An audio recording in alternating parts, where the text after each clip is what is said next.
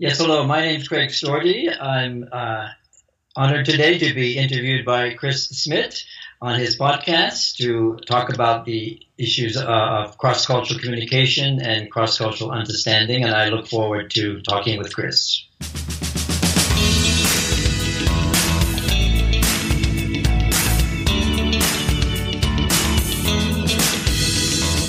Build your cultural competence. Listen to interesting stories. Learn about the cultural fails and how to avoid them. Get the global perspective here at Culture Matters on International Business. Your host, Chris Smith, has a plan for people who are looking for a solution. He makes you understand cultural diversity better by interviewing real people with real experiences. Every episode, he interviews a prominent guest who will tell you his or her story and share international experiences, making you more cultural competent. And now, here's your host, Chris Smith. Good morning, good afternoon, good evening. My name is Chris Smith, and you're listening to the Culture Matters podcast. We are on episode 117. If you have not subscribed to this podcast, it's an excellent moment to do that right now. All right, the guest for this episode is Greg Storty. He's Director of Communication Across Cultures and the author of no less than 8 books in the field of intercultural communications, including his latest book, which we'll talk about, Why Travel Matters. He trains and consults with Fortune 500 companies, government agencies, the military, and academic institutions. It's a very upbeat talk. We talk about basically we're colleagues amongst each other, and I found it a very enjoyable talk, and I hope you will as well. So let's get right to the interview. It's time for this week's guest at Culture Matters. Good morning, Craig, or good afternoon, or maybe good evening. I have no idea, to be honest. How are you? I'm fine, Chris. It's morning here, actually, not quite afternoon yet. Okay, it's morning there, and it is afternoon here, and we are recording this on March 4th, and my local time is 16:24 or 4:24 p.m. Now, you said it's morning, so tell us a little bit about, this is your introduction moment. Tell us a little bit about yourself, Craig. Where do you come from? Where are you now? And what would you consider being your so-called cultural frame of reference? Yes, thank you. I come from the U.S., originally from New England, which is the state of Vermont, which is in the far northeast corner of the U.S. Mm-hmm. And now I live near Baltimore, and I'm doing this podcast from near my home, where we have 6 inches of snow on the ground this morning. My framework, I've worked with both U.S. and international clients, largely in the business sector, but also government. Academia and the military. Mm-hmm. I guess my cultural framework is, certainly my cultural background is deeply American. Mm-hmm. I've tried over the years to understand other perspectives. Many of my clients are U.S. folks who need to understand and work more effectively with folks in other cultures. Mm-hmm. But I do have a number of clients in Europe, actually, also in India, who they need to understand U.S. culture better. So usually, Chris, there's an element of American cultural framework in most of what I do, whether it's for my U.S. clients who need to work better internationally or for the international clients who need to understand Americans better. Right. Okay, that makes good sense. When you say deeply American, I've never heard an American say that. What do you consider that being? What is deeply American? Well, I guess I mean that my formative years, actually just up until age 21, were all in the U.S. I may have traveled to Canada once, but I think I might have been too young to remember it. So my cultural conditioning, at least up to age 21, which I think does influence a person deeply, was U.S. Both New England, which is a culture unto itself, and also the Rocky Mountain West. I lived in Wyoming for several years. Then, Chris, I did travel outside the United States, actually to live for 2 years in Morocco as a Peace Corps volunteer. And then I guess I would say from then on, my cultural conditioning was more international. But I sometimes like to think that I'm not a typical American. But when I look at American values, kind of classic American tendencies and preferences, I have to say I'm pretty American. I can transcend that when I need to, but I'm kind of a product of where I grew up. Right. I think we all are. And I start most of my workshops and lectures with stereotypes, and I ask the audience, and I always ask give me some stereotypes about the Americans. And the things that always come up is like big, people are overweight, they eat McDonald's, and they have guns. They shoot first and talk later, and they must be Republican, and etc. etc. And these are stereotypes, and none of them are all true. What makes an American typically American in your framework when you say deeply American? Well, it's interesting. A lot of times people ask me, how do you identify the deepest value in a culture? I'll try to answer your question that way. Yeah. And it occurred to me that the best way to identify the deepest value in any particular culture is to try to identify what behavior bothers people the most in that culture. And there's a good chance that beneath that behavior is a pretty deep cultural value. And so in the United States, I don't think anything bothers Americans more than when somebody acts superior, somebody acts like they're better than somebody else. Because, of course, as you know, egalitarianism, we're all equal, is a huge value in American culture. Our country was founded by people who were escaping a society where there was a class system and some people were better than others. And so we weren't about to recreate here what we fled England to get away from. So I think when I say deeply American, I think being egalitarian, respecting other people no matter what, treating them the same, not specially, which is something that Americans find very difficult actually when they work in other cultures where it's very important to respect differences in rank and differences in status. So what's deeply American in my view is being very egalitarian. Also, being pretty informal, which also gets us into trouble sometimes in other cultures. And relatively speaking, though I'm not sure relative to the Dutch, the Germans maybe, pretty direct in our communication style. These are three themes that I hammer on when I give workshops because they're and maybe one other before I know you'll need to cut in and ask another question. No, we're incorrigibly optimistic. We really refuse to look at things the way they are. We insist on looking at things better than they are. Yeah, that's true. If something new in the world is happening, then say continental Europe goes like, why? And all the Americans all go like, why not? Because the glass always tends to be half full rather than half empty. It's always, you guys are masters in general, that is, masters at selling fridges to penguins if you want. Because, and positive.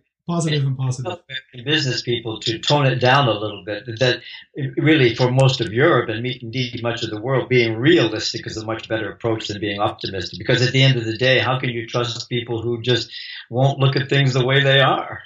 Well, I think to that extent, that's my personal take on the United States. I've lived there for a year and I've been back many, many times.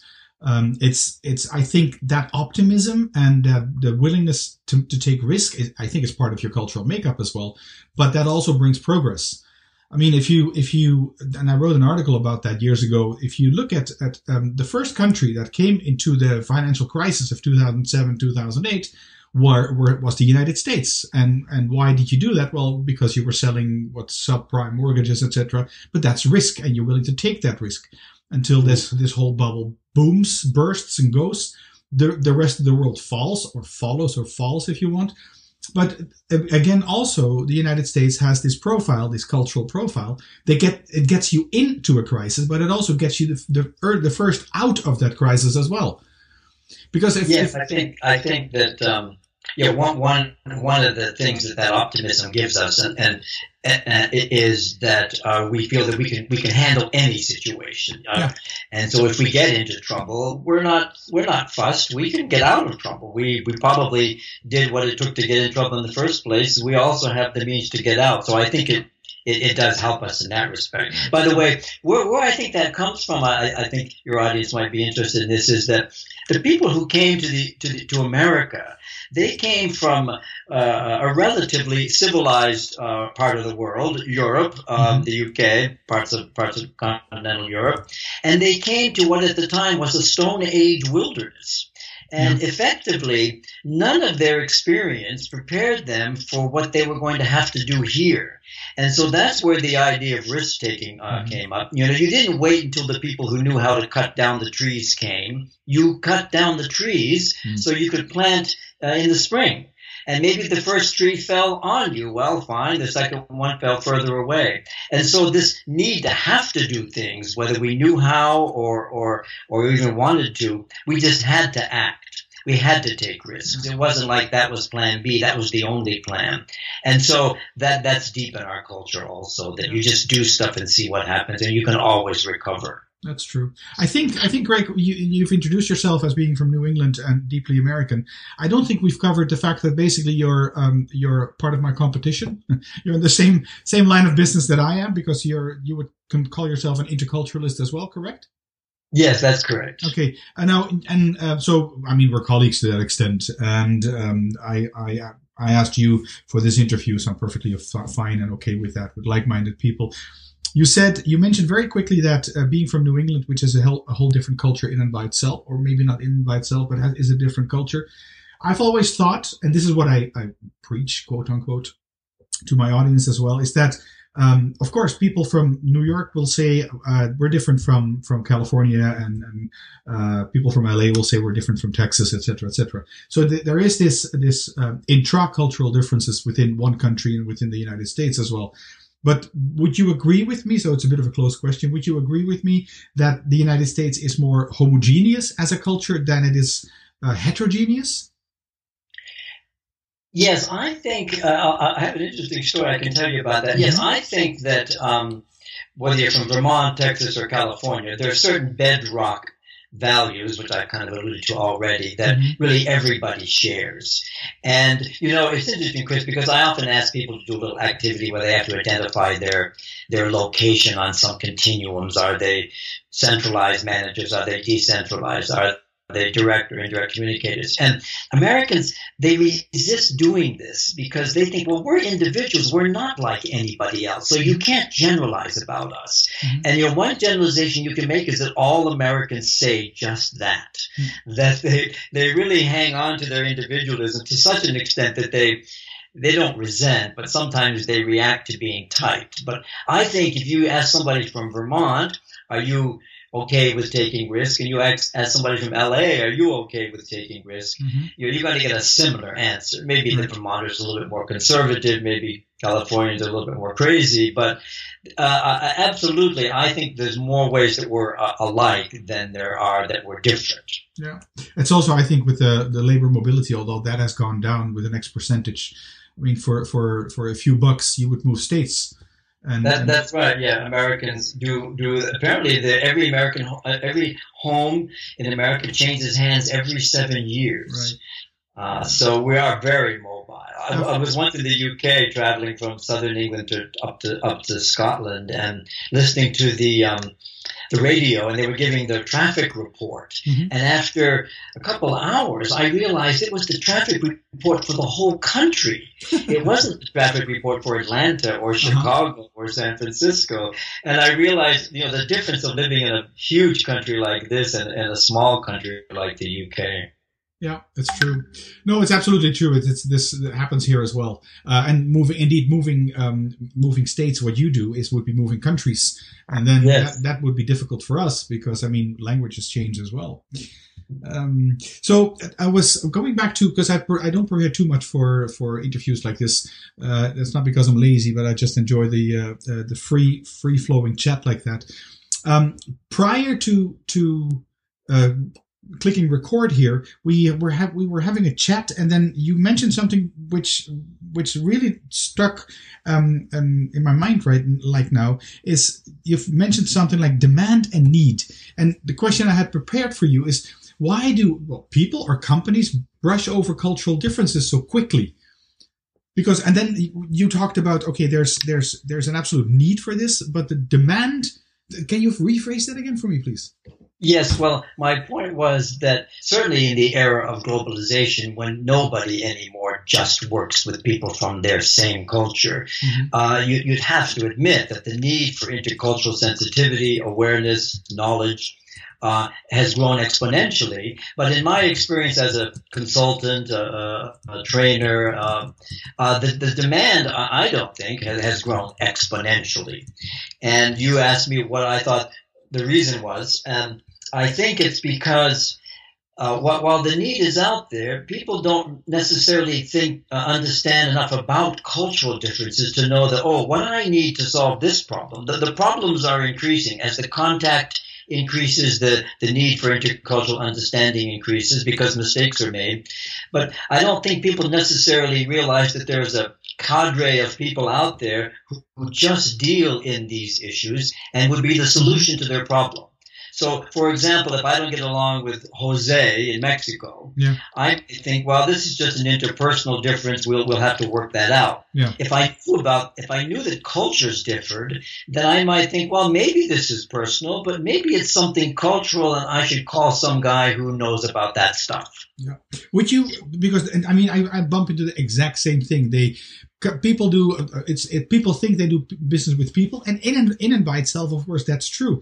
But when the Italian is too late again for the meeting for the oomph time, they blame the stupid Italian because this person is stupid, rather than considering hang on, maybe their preference to punctuality is just more flexible than it is for, say, the German.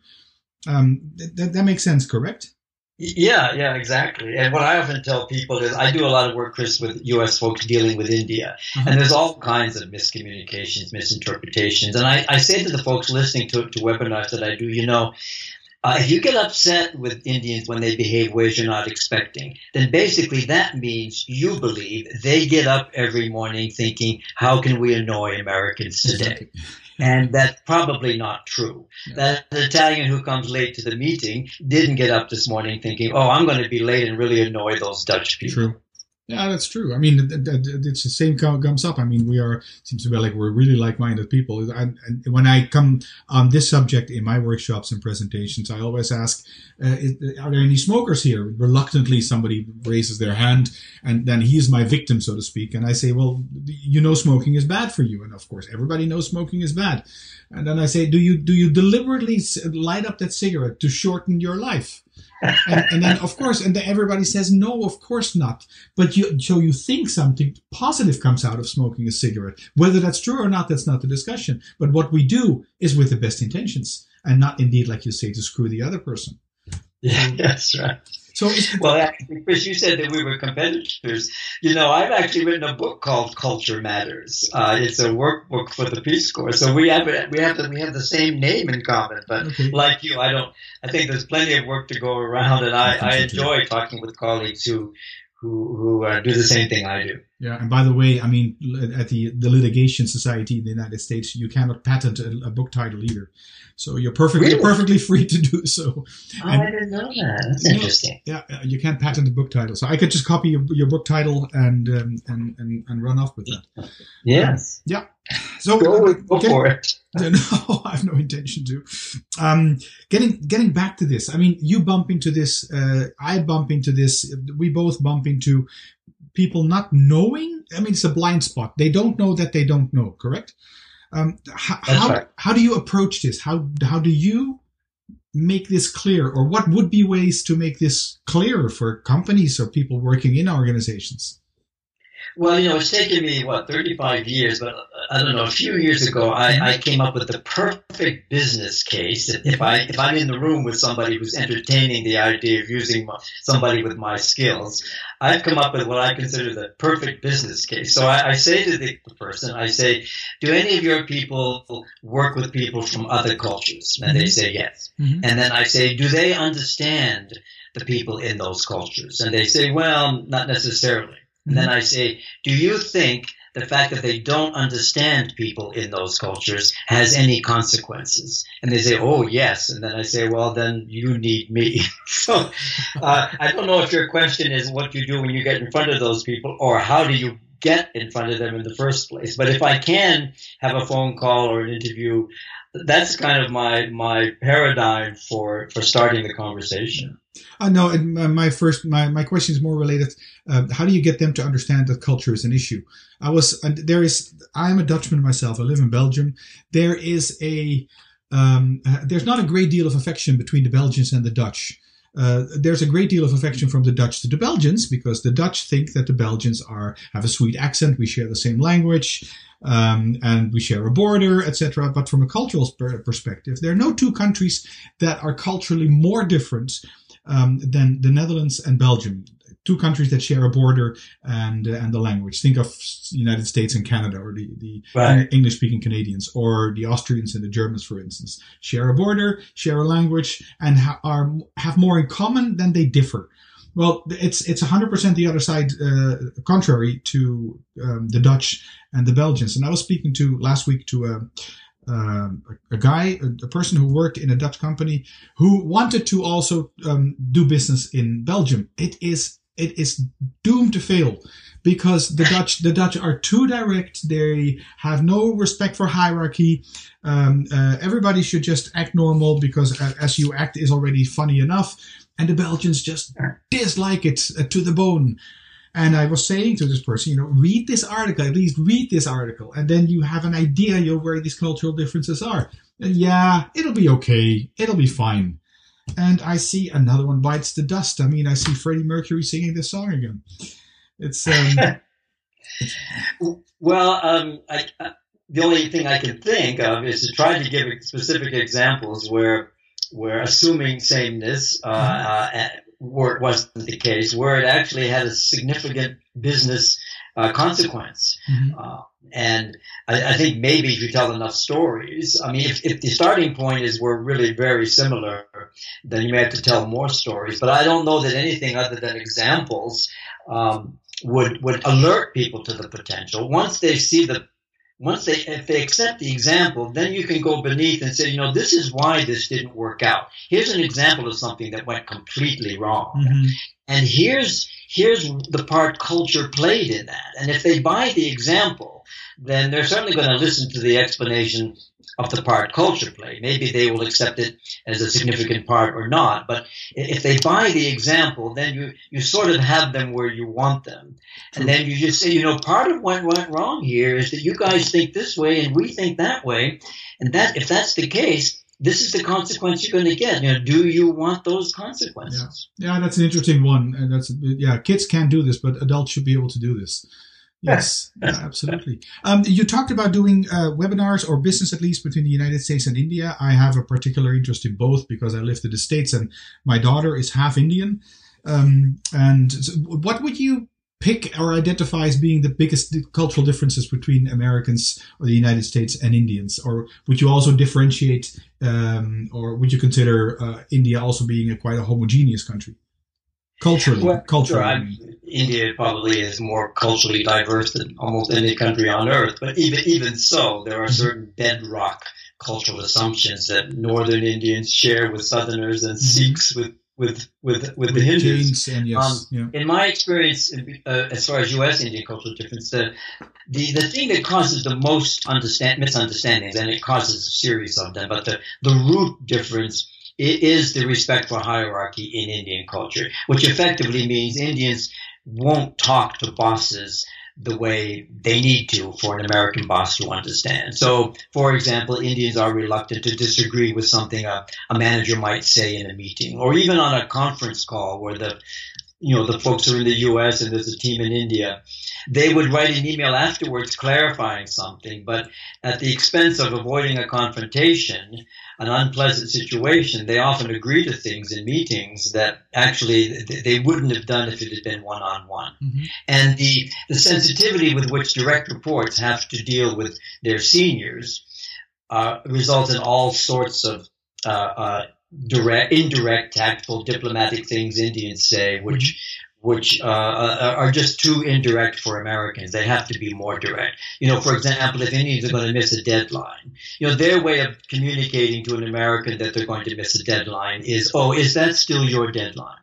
Now, to an American, that sounds like a question. Right. So we answer it. but actually it's an Indian way of saying, I hope not, because it isn't actually our deadline, still our deadline. And multiply that by a number of different examples. And I think the core issue is the respect for hierarchy, but it results in such polite communication that effectively it takes the form of being too indirect. But the core issue is the need to be tactful and diplomatic. True. Is there? I went once into India for Deloitte, and at the end I asked the Indians, I said, what do you guys think of the word no? And they said, oh, sir, no is very rough. I said, okay, what do you say instead? And they said, oh, we usually say yes. I said, and you think Americans understand that? So that was just an example. Of course, the Indian yes just means we're listening. It doesn't mean we agree. But Americans hear yes, and they think they got a commitment. Yes, that's so true, and I've bumped into so many examples of this. I mean, in my private life as well, being married or having been married to an Indian as well. How do you? Is this is probably how you explain this? Do you offer any tips to the Americans and to the Indians? Because I guess it's easier to say to an American you have to be less direct, but you can say to an Indian you have to be more direct. But I think that's so difficult for them. Yes, that's a very good point. And I used my strategy with Indians used to be, you got to be more direct. And then I realized, well, first of all, they think what they're doing is direct because it is Indian style. And so over the years, what's occurred to me to add is that I've experienced, I'm sure you have also, Chris, that two Indians at the same level, two peers, can be just as direct as anybody in any culture. Yeah, true. It's only when they're communicating with somebody at a higher level that they adopt this careful mode. Mm-hmm. And so in addition to saying be more direct, I say, talk to your American boss, your American manager, your American team lead, the way you would talk to a peer. Now, I know in Indian culture you'd never do that with a senior person, but you know how to be that direct. And you just must believe me when I say that level of directness is not considered rude, inappropriate, or disrespectful in American culture. So then, it's still outside their comfort zone to be sure. Yeah. But they know what you mean by be more direct. Yeah. And what do you say? What do you say to the Americans? Oh, to the Americans, I tell them to tell the Indians to talk to them the way they talk to their peers. Right. And I say to the Americans, certainly encourage them to be more direct. And usually we're talking about a specific example. And I would tell the Americans, tell your Indian colleagues, if you say you're going to miss a deadline that way, I'll never understand this. I need to understand you. You want me to understand you. Is it possible for you to talk to me the way you would talk to a peer? True. Yeah, good point. India, the root causes are hierarchical differences. Now, I'm not asking the question yet, but I will ask the question in the end. How can you become more culturally competent? I asked this question to all my guests, and many of my guests come back with the one of the tips would be to travel. Now, this is a segue into your writing because you've written a plethora of books. Really, how many have you published? I think maybe 8 or 9, Chris. My goodness. All right. Okay. That's a lot. And your last book is called Why Travel Matters. Now, can you tell us a little bit about that book? What's it about, please? Sure.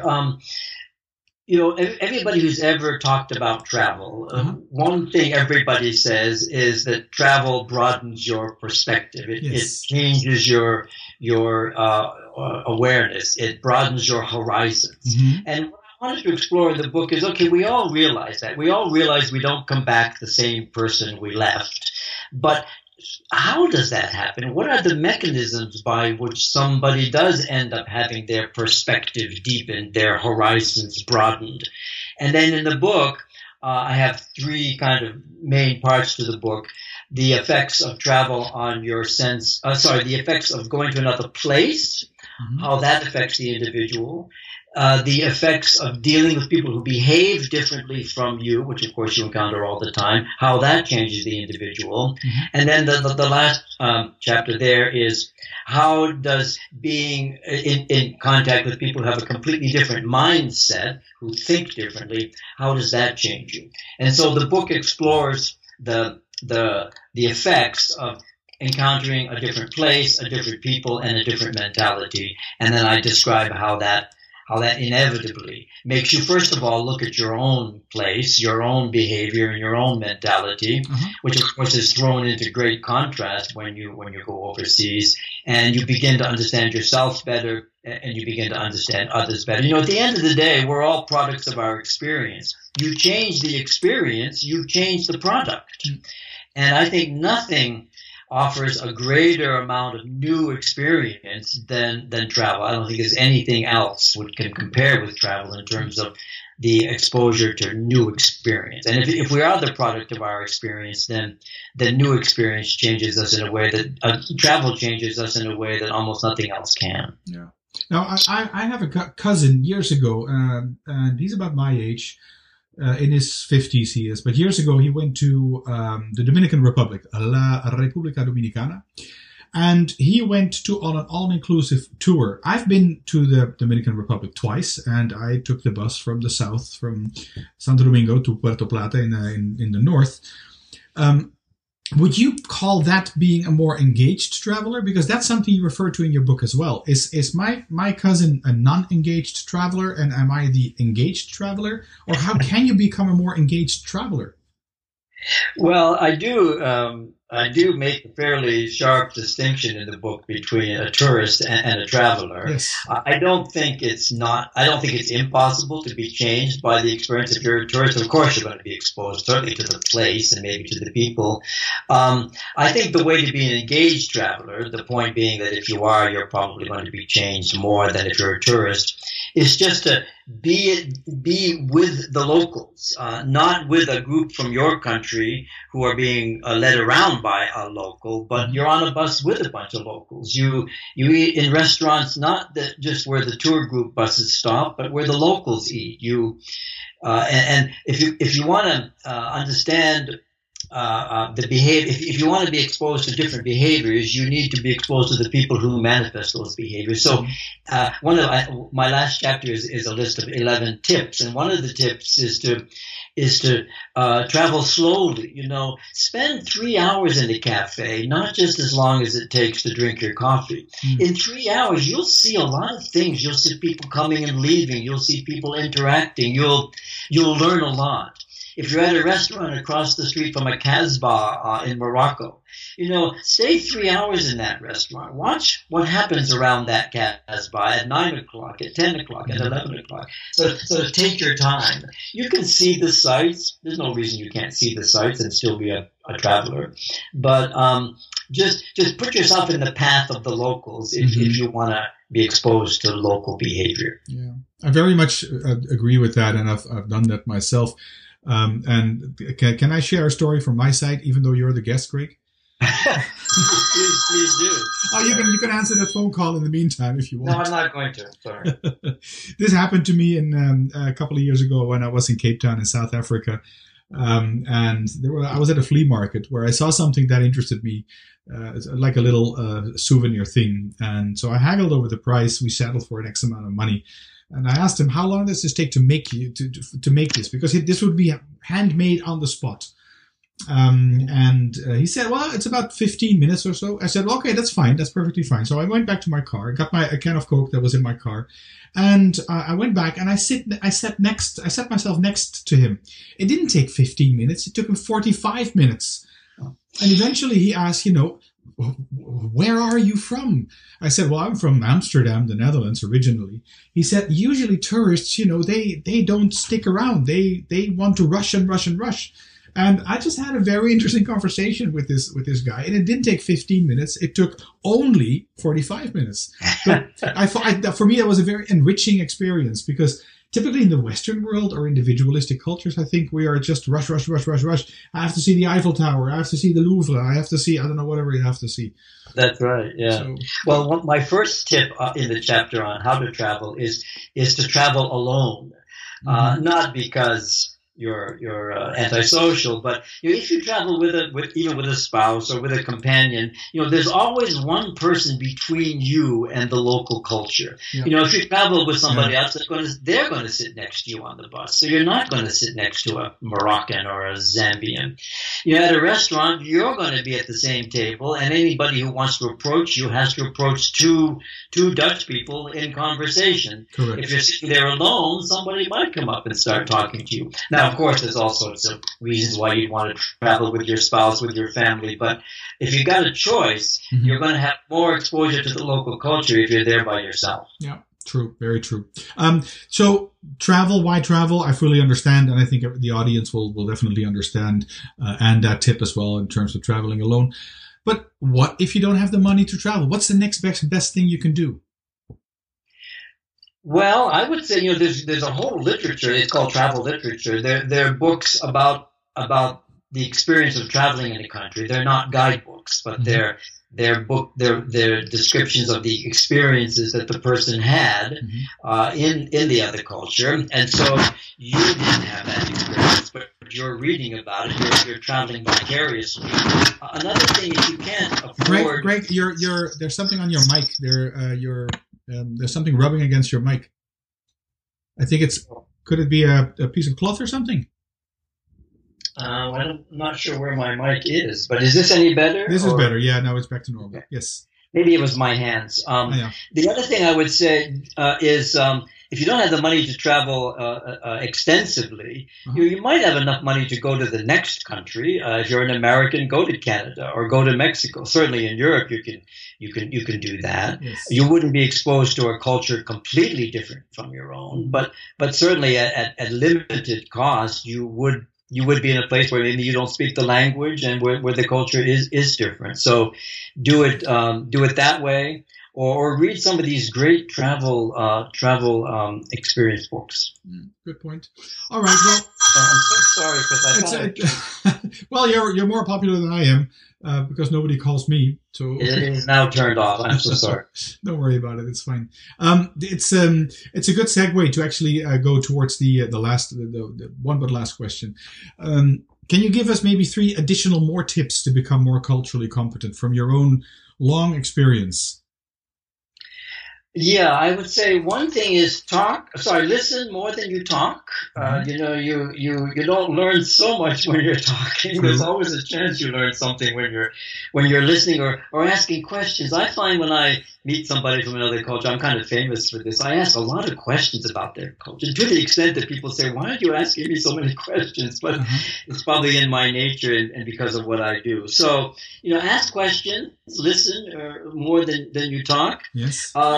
Don't assume when you're in a situation. Don't assume you understand what's going on. You may understand, but you might want to ask questions, or you might want to say to the person, "I'm interpreting what you've said to mean this. Did I get that correct?" This would be, I think, especially in a maybe business or workplace context. And then the other thing I would say, I said it earlier in the interview this morning, is always assume goodwill. When you're in a situation, people have done something that really does annoy, confuse, or frustrate you, chances are they didn't get up this morning thinking, "Oh, how can I annoy, confuse, and frustrate that American today?" So if you assume goodwill, then you step back when these annoying, frustrating things happen, and you realize, maybe I don't understand what's going on here. Or you're forced to conclude this is just an annoying person. There are real annoying people out there, but not as many as you probably think. Okay, good point. All right, excellent tips here. Listen more than you talk. Ask a lot of questions. Don't assume you understand the situation or what's going on, and always assume that people are doing whatever they're doing with the best intentions. Greg, it's been a great pleasure to talk to you. Can you let us know if people want to get in touch with you, how they can do that? Sure, thank you. My email is Craig, C-R-A-I-G, at CraigStorti, CraigStorti.com. Okay. And I do have a website, which is CraigStorti.com. All right, great. That'll be in the show notes as well, a link to the Amazon page that you can find all Greg's books. Great. Greg, thanks a lot again. Fantastic talk. I really enjoyed this, and I'm pretty sure we'll bump into each other in the future. I hope so. It's been my pleasure, Chris. Thank you so much. All right, cheers. Thanks, Greg, again. I really enjoyed this talk. If you have not subscribed to this podcast, you can do that. Please visit iTunes, and you can leave a review as well. In addition to that, you can get this podcast in Stitcher and Spotify recently as well. So all these episodes can be found in Spotify as well, if that would be your preference or preferred way of listening. The music is from Bensound. Check it out at bensound.com. I am Chris Smith, and this was the Culture Matter podcast. I'll be back in 2 weeks' time. Thanks for listening. Bye. That's it for this episode. Culture Matters, making you understand cultural diversity better by interviewing real people with real experiences. Your host, Chris Smith, has a plan for people who are looking for a solution.